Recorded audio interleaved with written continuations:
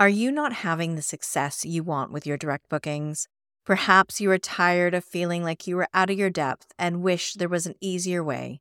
Well, I've got an exclusive free training coming up that just might help. Join me on April 4th when I will share the top 3 mistakes that I consistently see vacation and short-term rental property managers make in their desire for direct bookings that could be costing you major profits. I will also be sharing my top tips in building your own direct booking sales engine that will bring in those direct bookings while you sleep. Come and join in the fun. Head to my website, directbookingsuccess.com, and click on the free training button to join me on April 4th, because you deserve your own direct booking success.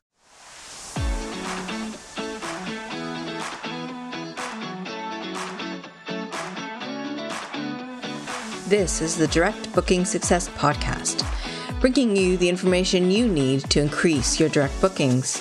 I'm your host, Jen Boyles. As an owner and manager myself, I know how hard it can be to navigate the short-term rental industry. I'm here to help so you too can have direct booking success. Hey, Happy New Year! Thank you for joining me for this first episode of the Direct Booking Success Podcast in 2023. I'm your host, Jen Boyles, and I'm so happy that you are here with me today.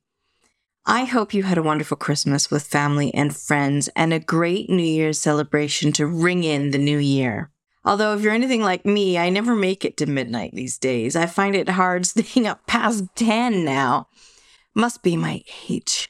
And the thought of going out to a party, no way. Why can't we just meet for a nice brunch? You'd think I'm maybe 80 the way I speak. But I blame the pandemic and having a young child. I'm just too used to staying at home and watching Netflix. Anyway, I hope you got up to something special and had a lovely time with fabulous gifts and yummy food. I'm going to take this opportunity to ask you for a gift. And I know this is a cheeky question, but it would make me so happy.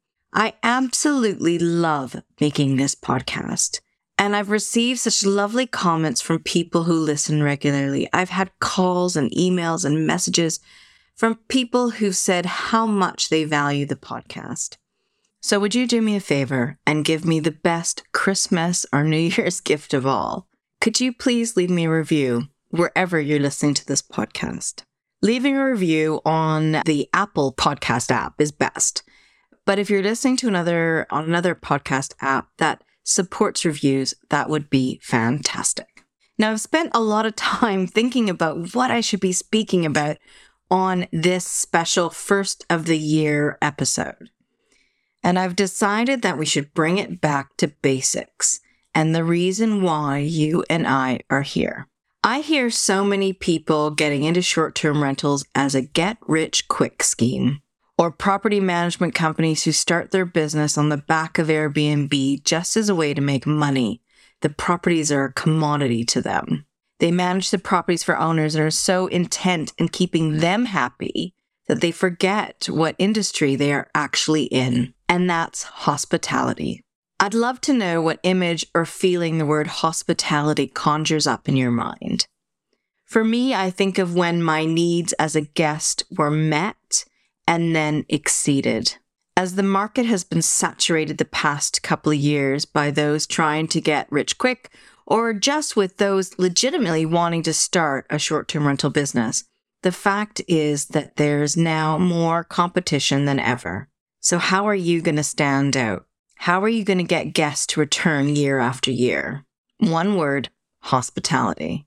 Those who don't invest time and energy into hospitality in 2023 won't succeed. Think about the hospitality you receive at a 5-star hotel. Now, I grew up staying in hotels because of my father's career. He was a hotel general manager. He was also the president of one of the industry's professional associations in Canada for a time.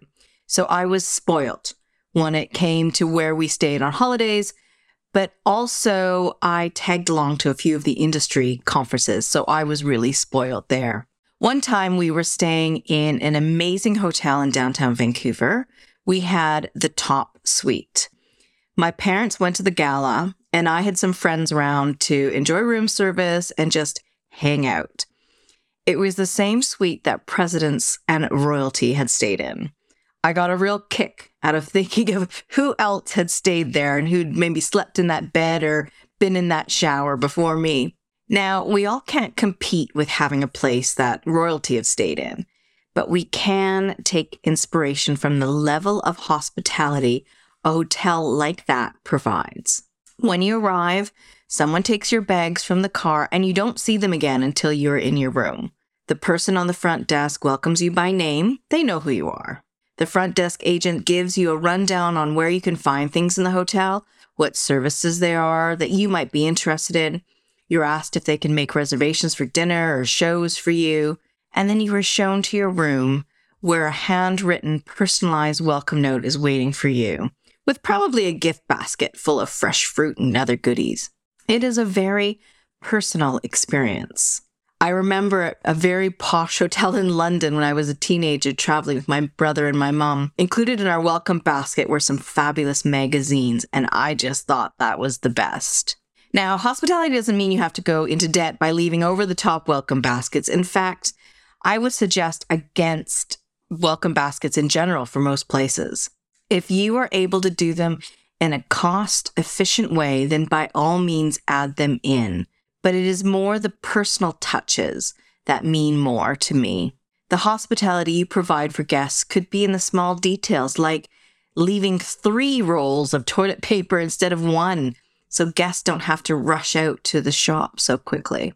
Leaving out some extra towels. Not charging extra for the use of baby cots or if dogs come to stay. These are all small things. Other ways that you could show hospitality without having an effect financially, sending an email before the guest arrives with details of your favorite places to go and encouraging them to make reservations. What about meeting them face to face at the property to welcome them and give them the keys? Creating that relationship with them.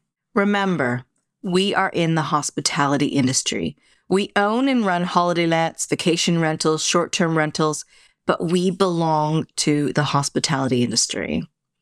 Ask yourself, what can I do this year to provide more hospitality to my guests? Because the whole objective here is for your guests to have a fabulous stay, leave a wonderful review, and come back to stay again and again. And then to tell their family and friends to come as well. And if you are able to do this, if you are able to crack this return guests, then you will indeed be successful.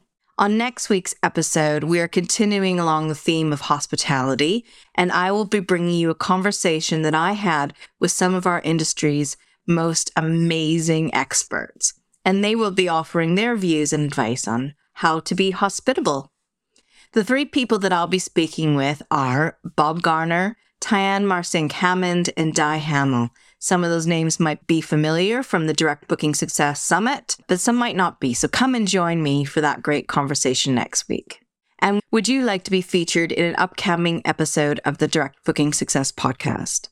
I am looking for those who have done one thing in their marketing or business that has made a difference in their direct bookings to come on this podcast and tell everyone about it. If this is you, head over to the website, directbookingsuccess.com/one thing, O-N-E, one thing, to let me know what that one thing is that you've done. And who knows, you might be listening to yourself here on the Direct Booking Success podcast soon. Thank you for listening to the Direct Booking Success podcast. For more information about this episode and others, head to the website directbookingsuccess.com. See you next week.